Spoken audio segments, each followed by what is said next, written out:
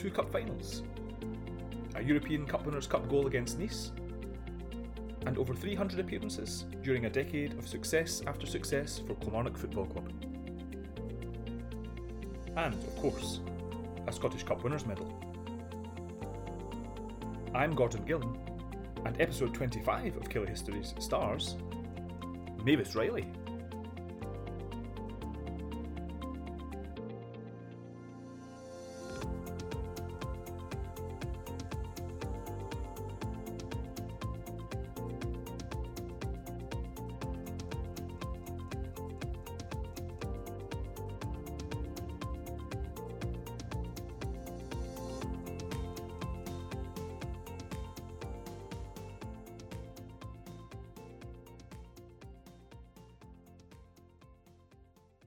Mavis started his professional career at Motherwell, but after only a handful of appearances, he left for Kilmarnock. Had he stayed at Fir Park, did he think he had any chance of regular football? No, I didn't, Gordon. I think getting back to when I was 15, I was always a midfield player growing up, and when I got to 15, the Scotland schoolboy trials were taking place, and I think the coach at Motherwell had spoke to me before the trials and said there's going to be a lot of competition. The midfield area, I think, will play left back. I think you should play left back. So, cut a long story short, I played left back, and again, the schoolboy team is left back. And then I was kind of pigeonholed as a left back then. And I left school, joined Motherwell. Tom McLean was the manager, and I was playing left back. Tommy Boyd was the regular left back at the time. Fraser Rushert was the other full back. I played 4 games, I think. Made my debut behind Davy Cooper as a left back. But I knew myself, I think there was a real frustration with me at that point, because I knew that I didn't have the attributes. I knew I wasn't good enough. I wanted to play at the top level, Premier League in Scotland, and I knew as a full-back I wasn't good enough, if I'm being honest, to play there regularly. Maybe I played down the leagues at full-back, but certainly not Premier League on a regular basis. So I wasn't surprised I didn't play regular at Motherwell, and I didn't expect to. In 1991, Jim Fleeting brought Mark Riley to Rugby Park. He was just one of several managers to have a lasting impact. Again, Tommy McLean was really good with me. I spoke to him and said, listen, I want to go away and try and play somewhere. And he was really good. He said, right, okay. He said, we'll try and get you a club. He said, if you don't get another club, he says, I'll give you another contract here. Mm-hmm. So, I mean, couldn't have been any fairer than that. He came back to me and said, Kilmarnock's quite keen. Spoke to Jim Fleeting. So I spoke to Jim Fleeting, cut a long story short, signed with Kilmarnock. Again, signed as a left back, started the season. But even where Kilmarnock were wanting to win the Championship and get in the Premier League, I wasn't good enough. So there was a real frustration with me in terms of playing full-back. So I was kind of in and out the team and then out the team for a spell. But I was just keen to try and play first-team football and hoping that I'd get more of a chance at Kilmarnock. But again, being honest with myself, I didn't have the attributes of a full-back. And it wasn't until Tommy Burns, who was obviously my teammate, but then eventually became the player manager, spoke to me. And I think, getting through the motions, I don't know if it's the right kind of term to use, but there's certainly a frustration there with me, and maybe an acceptance that things weren't quite happening for me. And Tommy Burns, by this point, was the player manager, and spoke to me and took me aside and said, listen, you know, you're plodding on, but you're not quite doing enough. He said, but you're not a full-back. He says, I think you could play midfield. And that was kind of music to my ears. I thought, well, I'm maybe going to get an opportunity here. And he spoke about, he thought the things I could do, the strengths I had. He said, but I want you to go home tonight. He says, and have a good think. He said, I don't want you wasting your time and wasting my time. He says, come in the morning and let me know if you want to be a footballer. And I went home that night, and the kind of penny dropped, and I thought, I've got an opportunity here.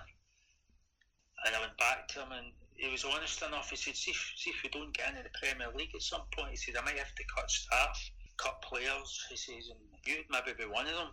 He says, the way things were going. He said, but I'm going to give you a real opportunity in the middle. And that kind of changed my football career, Gordon, for that point, in all aspects, because I got the opportunity to play a position that was my best position, and it gave me that confidence boost, but also to change my outlook, because Tam said another thing to me, that that kind of stuck with me for the rest of my life. He says, I want you to go home. He says, I want you to look in the mirror in the morning. See, as soon as you go up to bed, he says, stand in front of the mirror and say, I'm going to do my best today. He says, you might have a good day, you might have a bad day. He says, you might have a rotten day. He said, but see, the end of the night before you go to bed, he said, stand in front of the same mirror again and say, have I done my best today? He says, see if you can truthfully say you have.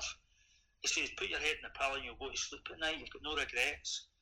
And funnily enough, actually, for a period, physically did that. I actually got up in the morning and actually stood in front of a mirror. So I kind of physically did that. But that was a kind of conversation with Tam that kind of definitely changed my career. And I got the opportunity then to play in midfield, and it just really kind of went from there. I don't want this to sound trite, but he was a wise man, wasn't he? He was a wise man. He had a lot of attributes. He was a clever guy. He was a funny guy. And he was a real passionate guy. He had that other side to him as well, you know that. Him and George McCluskey were really good friends, and you know, when that red-headed temper would come on, Big George used to refer to him as Hannibal Lecter. You could see the veins in his neck popping out and the foaming at the mouth, and Big George would say, oh, here Lecter coming, I wonder if Lecter's going to appear at half-time. There was so many aspects to Tam's personality and character, and I think anybody that knew Tam or worked with Tam, I will only speak fondly of him in so many different ways. But he was a wise man, and some of the wee things that he would say to you actually stuck with me, and that in particular. Another thing I'd mentioned early on in my conversation about, you know, you need to do it week in, week out, day in, day out, week in, week out, month in, month out, and then year in, year out. All these wee kind of things kind of stuck, you know, but it was a real...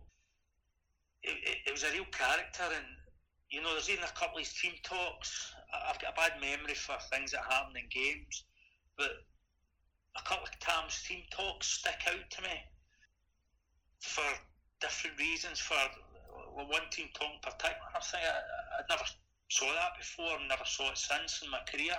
Dundee were playing in the quarterfinals of the Scottish Cup in '94, and it was at Rugby Park. I think we won 1-0 to go into the semi against Rangers, and I always remember Tam's team talk that day. It was brilliant. Tam could fight with you, and then the next minute he'd be cuddling you. He could say you're not good enough, don't do that, you can't do that, and then the next minute he'd be the best player in the world. He had this real quality, making you feel good about yourself as well, and the team talk stuck out to me before the Dundee game for a reason. I can remember going into the game, and back then we approached every game the same way. We were up for every game, the style of play. We played a high pressing game, fully committed, and we approached every game in that manner. We were normally the underdogs, but I think in a lot of games just new into the Premier League. But I think that day there was a real expectation. It was a Scottish Cup quarter final. It was a home tie against Dundee, a great chance to get to a semi-final. And we were probably favourites, and I'm thinking before it, the week before, and you're thinking, I'd rather be underdogs. It suits us, you know, everybody's kind of betting against us, but we're going to ask favourites, and you think, I wonder what our team talk will be. And I always remember Tam's team talk, because what you would normally do, to your squad of players, you would come in, manager would maybe name the 11 and the subs, and then everybody else would leave, and they would have his team talk. But that day, there was about, I don't know, there was about 20 odd players in the dressing room, and the kit man waiting for Tam to name his team. And he actually started in the first guy sitting next to the door and actually walked around everybody. So, for example, Big Craig Patterson, who I don't think played in the game, he went on for like 10 minutes about telling Craig Patterson how fantastic a professional he was and what he brought to the club. And he did this with young players that weren't even in the squad. So he actually sat around everybody. I remember he came to me and he was saying to me, the way you've played this year, can't remember what month it was, he said, but he says, see right now, he said, I just gave you the Player of the Year award, I'll just bring a trophy out and I'll give you it. And he did this with everybody. By the time his team talk had finished, the hairs in the back of your neck were standing up, and you couldn't wait to go out on that pitch to get at Dundee. So they wee things were kind of different and special. And when I think back, before that and even since that, and Tam never done it again. But his team talk actually included everybody at the club. I think he probably even included Gus Hollis, the kit man, in it. It was incredible. But that was just Tam as a character. So he could use the carrot, but he could use the stick as well when he had to. Oh, I mean, without a doubt, I could tell you so many stories with Tam. Raith Rovers, I remember we played Raith Rovers. Didn't play well at all. They had a good side at the time. Peter Heatherstone, Gordon Dalziel, Jimmy Nicholl, Crawford. Good side. They were beating us 2-0 at half time. And again, Tam didn't care, so you maybe play under managers who'd maybe the more experienced players maybe wouldn't get such a hard time. Well, certainly that day Bobby Williamson was getting it. Bobby was up front, and I can remember we come in, the dressing room was tiny, the hampers in the middle of the floor, and I can remember, I think I was sitting in between Big George McCluskey and Bobby, and George right away said to me, "Oh, here Lecter coming." Tam was furious. So he's went off in a rant to Bobby Williamson, telling him how poor he was that first half, shouting, "Williamson, you're hopeless, you can't play." Bobby is a player who had a really strong personality, really aggressive, as I've touched on before. Aggressive player, aggressive personality as a player, and Bobby wasn't taking that, so Bobby's kind of answering back, saying, "I can play." So this has been on for about 5 minutes. By this point, Tam's trying to get to Bobby. Bobby stood up. I'm saying, "Bobby, sit down." He's saying, "I'm not sitting down." So Bobby's trying to get to Tam. Tam's trying to get to Bobby. Billy Stark's holding him back. By this point, it was freezing cold. I think Andy Millen started taking hypothermia because he'd about 2% body fat. So the dressing room's mayhem. And this has went on for about the full half time. Eventually it's calmed down. And then Tam has a go at the rest of us. And he's saying, "You're playing it into Bobby's feet. He can't control it, playing at the corners for him. That's his strength." So it's kicked off again. Bobby's shouting, "I can play." So anyway, we go out, second half. Game finishes 2 each. Bobby Williamson scored 2 goals. Come back in at the end of the game, and first thing, walked in the dressing room. Bobby's still furious because that was his personality. But Tam knew the buttons to press, and for about 50, his full team talk after the game was about how good a footballer Bobby Williamson was. He started off with, "Bobby, I apologise to you, I was wrong," and then went on for 10-15 minutes about Bobby's qualities and how good he was and how brilliant he was. I can remember, I think I was one of the last in the shower. I was just sitting in my towel round me waiting to get in the shower. Everybody else was, the dressing room was quiet. I think everybody was in the shower there. And Tam turns to me and he says, "Hey, wee man." He says, "What about that for man management?" And he's got a big smile on his face and just walks out the dressing room. And you think, that was just Tam. You know, he knew Bobby's person, knew how to get the best out of him. Another quick story going on to the 94 semi-final. I'm sure it was that game. I think they might have took us away to Seamill just before it. And I used to room with Big George McCluskey. And the phones went must have been about 20 to 1 in the morning. And Big George says to me, "Mavis, it's George used to call him Tam, obviously we called him Gaffer. "Mavis, it's Tam on the phone, he's in room, whatever, to go and see him." I'm like, "George, it's 20 to 1 in the morning." He says, "I have to go and see him." I'm thinking, something's happened. So I went along and into Tam's room, and he's sitting, he's got his wee, this miniature kind of board with men on it for formations for the team. And he says, "Right, sit down, Mavis." And he's got his board up, and he's saying, "Right, this is what we're doing tomorrow." And he's going through it, and he's going through the team formation of what we're going to do. And I said, "Gaffer, it's 20 to 1. He went, "I know, but I can't sleep." That was just Tam. He was just off the cuff. He was different. Going to the game, for the first game, we got to Hampden, and the 2 team buses drew up alongside each other. I think there was a delay, and I can always remember the 2 buses were right beside each other, and there was silence, you know, and we looked, all the Rangers players, Haitley, McCoy, they're all sitting, they're just playing cards, they looked really relaxed. We were just sitting there, you know, and we had Big Alan McInally with us at the time, who was another great character and was affectionately known. His nickname was Jake, and I remember he took his jacket off. he's shouting, Big Jake only wears one off Versace, so he's pressed the label against the window and he's batting the window at the Rangers team bus, and he's shouting, Big time Charlie's. He says, Big Jake played with the München and he only wears one off Versace. So there was that, trying to lighten it up, and just at that, Tam stood up at the front of the bus and he shouted, right, listen, when we go off this bus, he says, I better not see anybody with their head down. He says, we go out. He says, you've got your head up straight, you pump your chest out, you go on that pitch, you look at the pitch. He says, we're here to win the day. He says, and we walk off this bus as if we own the place. And then he sat down, and then he's turned around, and I was coming up the back of the bus, and he shouted, Mavis, come here. So he shouted me down to the front of the bus. He said, listen, we need to send a message out to them early on the day. We're here to win. He says, we're not here to make up any numbers. He says, we need to let Rangers know early on they're in for a hell of a game today. He says, so see in the first 5 minutes, he says, see the first chance you get. He says, I want you to smash one of them in the middle of the park. He says, if you can get Stuart McCall or whatever, one of their kind of harder men, smash them early doors so that the Rangers know they're in for a hard game today.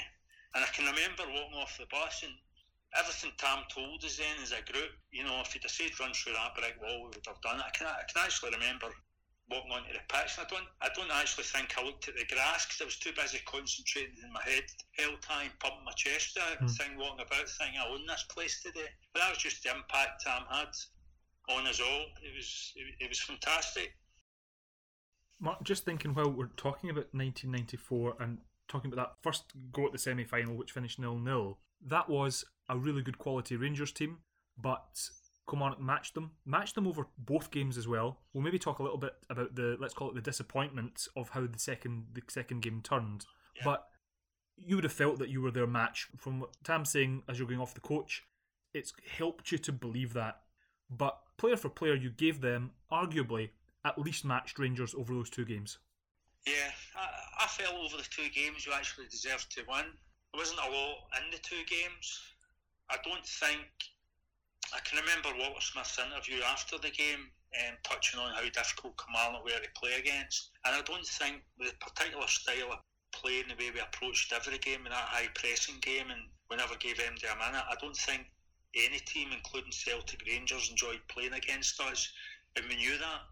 And we had a confidence for that. And we went into every game believing that we could win. And I think, not a lot in the first game, but I remember a corner that we had worked on where I played into wee Tom Brown, and we had two different types of movement that would potentially free us. And I remember it worked really well, and the ball went across the face of the goal. It was really late on. I don't know if it was Ali Mitchell who just missed it. But really tight, close game, and we at least gave as good as we got. And I think the replay, I think the first half, we really came out and really took it to Rangers. I think we went in 1-0 up, deservedly so. And I think definitely over the two games, I think we were really, really unlucky not to get to that cup final. And I think obviously a really poor decision went against us as well in the replay for the first Rangers goal. When I spoke with Tom Black, I could tell it was a very disappointing moment in his career. I think that would be the way I would put it. How do you channel frustration when something like that happens? Do you know, it's interesting, Gordon. I'll tell you a wee funny story in a minute about that. But I think for such a big game, in the semi-final, the replay, and for that season, we had put so much into that season, just digressing slightly again. You know, we had come up from the First Division into Premier League, probably the most difficult time ever, because there was league reconstruction where out of 12 teams, 3 teams were going to get relegated, and we had put so much into that campaign, physically, mentally, and our style of play. And here we were in a semi-final for a team that was just evolving, just beginning, just growing, and we had a real belief and confidence. It didn't matter who we played. We thought, we can win this. And I think the real disappointment was that goal that, to be honest, I think was never a goal. And to be honest, I've watched it umpteen times for every angle. There's no way the linesman or referee could clearly see that was a goal, because it's impossible to tell at that ball, certainly if the full ball was over the line.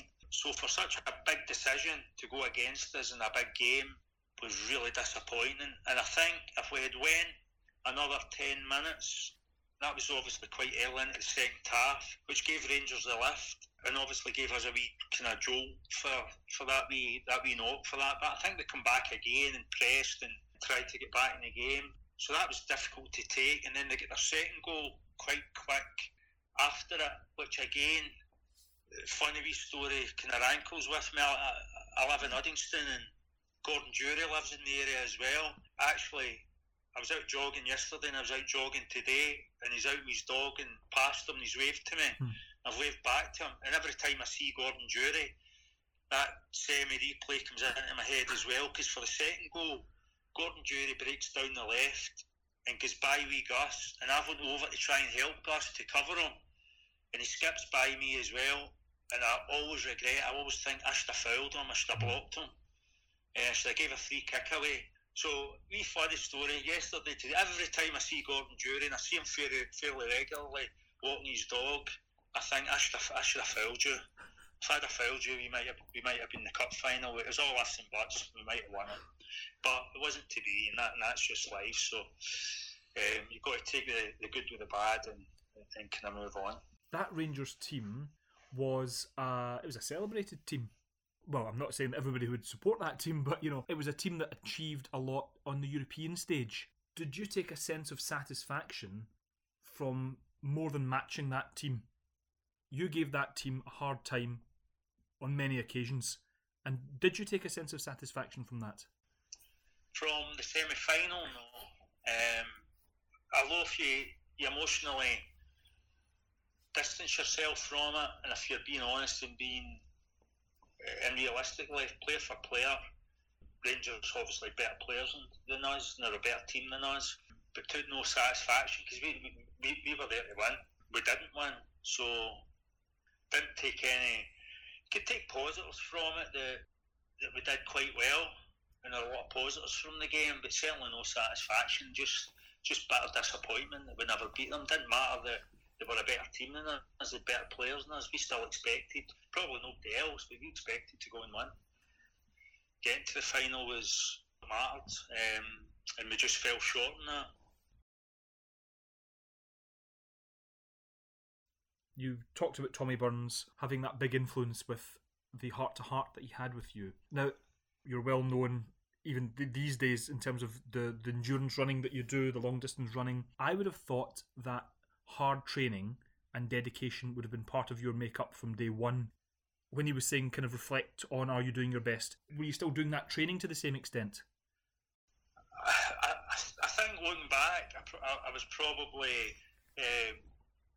what I thought was doing my best, but in hindsight I'd probably a wee bit more to give. I think with that chat and the influence and getting that opportunity to play midfield really kind of changed my outlook. Then I became a much more demanding individual of myself and of others, and I literally did give my best every day. So there was nothing as a team in general at that point. You know, we did train from Monday to Friday with a real intensity, and there was no Friday a wee half-hour game. Some of our training sessions on a Friday went on for over 2 hours, and part of that was because Tam was enjoying it that much, and his team was getting beat, so he would just keep playing on. But there was a real intensity in our training, and that did become a habit for me. I started to enjoy it. It became part of my strengths, and I then started making more and more demands of myself. And then as I got older and established myself, I was conscious that I was making more and more demands of my teammates. So there's no doubt a lot of teammates that I played with, probably even latterly part of my career. When I was at St Johnstone, maybe even Kilmarnock, St Johnstone, St Mirren, probably a lot of teammates maybe thought I was on their case a lot, but I was generally just wanting the best for them and wanting them to push to their maximum. So I was a very demanding person of myself and of others, and I think it was Tam that started to create that and install that in me. One teammate can certainly attest to those high standards. Freddie Dindaloo. I've got two players. When I was doing the job on the field, it was Mark Riley and Ian Durrant. They used to have a go at me. But it's fair enough. They were right. I was not doing the job. And Mark Riley, come on, Fred, come on. Ian was even harder, but I'm not saying this on the video. But they are right. You're a football professional player and you're getting paid to do a job and you're not doing it. So they were winners, so you're here to win the game. And when I was struggling, because I was playing behind them, so when you do a mistake, they have to run to make effort because I made a mistake. But they were good guys, but they used to have a go when I first came. When you're in the strides of giving your best and working your hardest every day, how would that reflect itself in the lifestyle? I'm talking about the diet and the training outside of the formal training. How would that have manifested itself for you? Certainly back in those days, there's no sports science. There's no our diets were, we didn't really know. I can remember my preparation. Myself and Andy Millen used to on a Friday go to DiMaggio's. They'd bring another table over and we'd eat as much pasta as we could in preparation for the game on the Saturday. I remember Big George McCluskey used to go home and go to his bed and then chap the wall. And that would be time for his wife Anne to put the dinner on. She'd bring him his dinner in. Tam was very big on us resting up. I think because he was aware that the style of play we had with the high pressing game and the intensity, the mental and physical exertion that we put in, not just in the games but every day in training, he was very big on us resting up. So he used to always tell us, you make sure that you go home this afternoon, get to your beds, and if any of your wives have got a problem with that, any of them want you to go shopping or that, tell them you're not doing it. And if any of them's got a problem, give them my number, tell them to phone me. So it was very much, and for a period of years after it, I did try and get an hour and a half skip in the afternoon, try and get a sleep. But there was no sports science then, so in terms of real quality diet, we ate pasta, but we didn't really, up above that, we didn't really know. There was no real knowledge back then of what was really good for us and what wasn't. The training that you do now, that isn't an extension of how you trained as a player. It's just a new way of you being active. I think it's, yeah. When I retired, I went through a few years where I didn't really train much. Then obviously my daughter came and with her disability, and I started doing the charity work. And I started off with the Three Peaks Challenge, which was the 3 highest mountains in Britain in 24 hours, which I didn't really need to train for, but a couple of the guys did that with me. Ali Mitchell's, Andy Millens, Jim Weers, and another couple of guys that played. And I thought to try and raise awareness of Rett syndrome, and I need to do something more difficult. And then I signed up for an Ironman. At the time I couldn't swim. I hadn't been on a bike since I was a kid, and I never ran a marathon. So I gave myself a year to do it, which was a challenge, and then I went from that to signing up for the 156-mile ultra in the Sahara Desert over 6 days, and self-sufficient race, having to carry all your own food. And then with that being postponed, I'm going to try and do the 100-mile between the grounds I played with, starting at St Johnstone on to Motherwell St Mirren and finishing at Kilmarnock. I think that's a part of who I am, of what I feel I'm capable of. But I think that intensity of the training and the way I trained through that 94 period where we played that high pressing game, and we enjoyed it. We enjoyed it because we knew as well that everybody we played against didn't enjoy it. So that kind of gave us a spurt to get fitter and fitter and get as fit as we can. So I think that was just then became habit forming, and then when I started the charity work, it's kind of manifested itself again, and I'm able to bring it out again and push myself.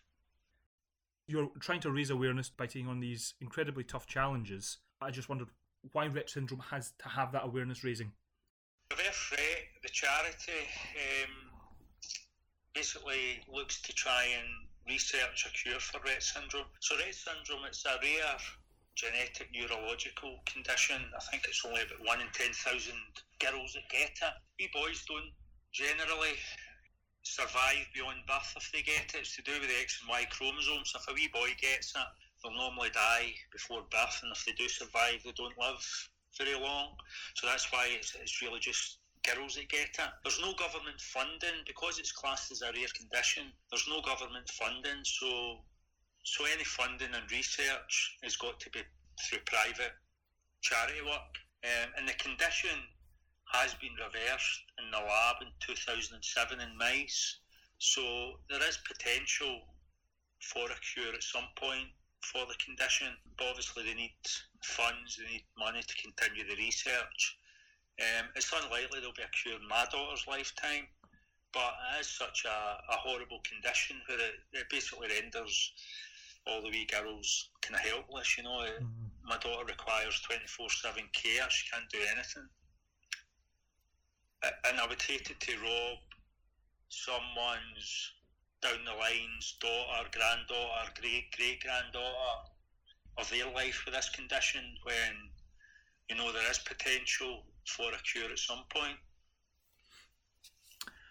That is the reason, as you're kind of suggesting, sometimes awareness to be raised about something, it takes somebody doing something out of the ordinary. That's sometimes what's required. Yeah, and I think that's been my thought process, Gordon, with it, that I need to keep. I mean, I don't know, to be honest, how far I can go with this and how much more I can do after this, because it's a massive sacrifice in my family and my time. Obviously, with the COVID, it's helped slightly in terms of there's not much you can do anyway, yeah. But basically my week's getting up at 5 o'clock in the morning and doing a 7-mile run, going to my work, coming home and doing another 7-mile run, taking my dogs a walk, having my dinner, going to bed, and then in the weekends doing 26-mile and 13-mile. Apart from the weekends, every second weekend I have my daughter, so I don't do it then. So it's a huge sacrifice for me and for my family to try and undertake to do these challenges. But the way I look at it is it's only a small part of my life, and my daughter and these other wee girls can't do anything, so it's worth the sacrifice to try and raise awareness. So that's really why I do it.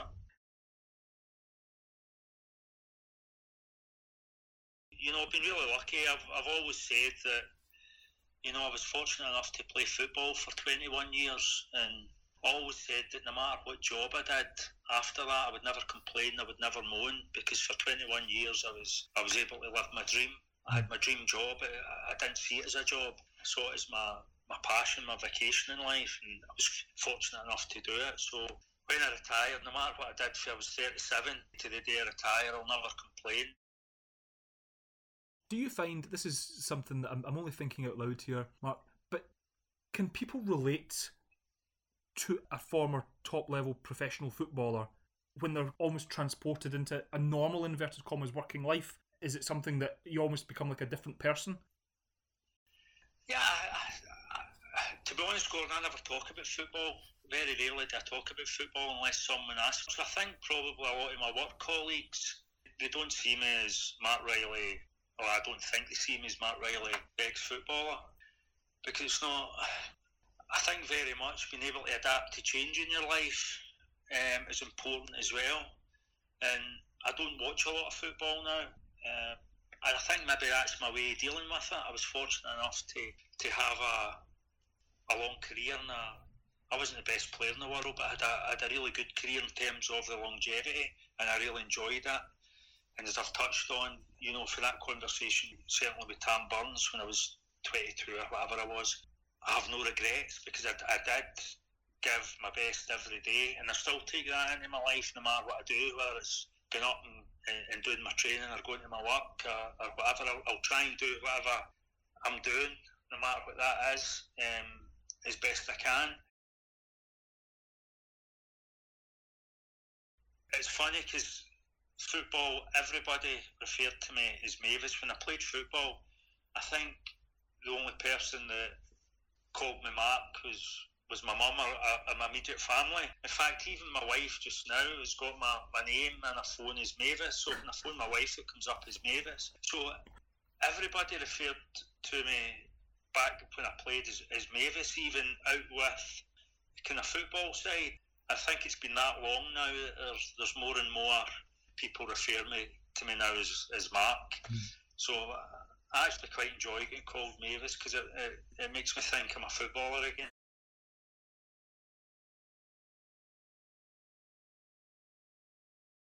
I think as a wee boy, Gordon, growing up, Cup final day, watching it on the TV was always special.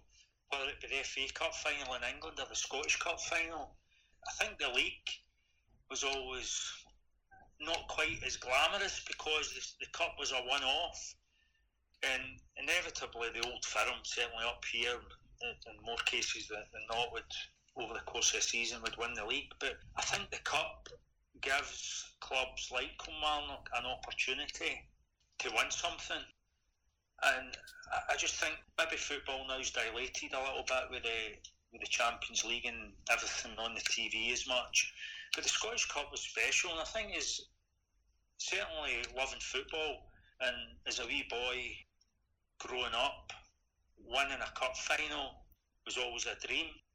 And then to get that opportunity with a club like Kilmarnock, as players, we knew ourselves that getting into the cup final, that there's probably, maybe in our lifetime, never a better opportunity for Kilmarnock to win the cup. And that's no disrespect to Falkirk, because they probably thought the exact same thing. It was a special moment, and I think looking back, I think you ask anybody that played that day, the overwhelming, outstanding memory of the day is John Finnis Street and the bus. It's not the game, it's seeing the joy and seeing the happiness it brought to so many people was a real special moment. For me, again, I'm not brilliant with games. The game itself was a wee bit of a kind of blur to me. I can remember, again, talking about the demands, which was crazy, really. I can remember thinking as soon as the final whistle went, one of relief and one of my initial thought was we could have played much better today. I wasn't happy with our second half. I thought we could have done much better than that. We never done ourselves justice today. And then I quickly thought, get a grip of yourself. You know, that doesn't matter. We've just won the Scottish Cup. It might never happen in my lifetime again for Kilmarnock. So it was a special moment for everybody at the club and for the supporters and everybody connected with the club. It was a great day.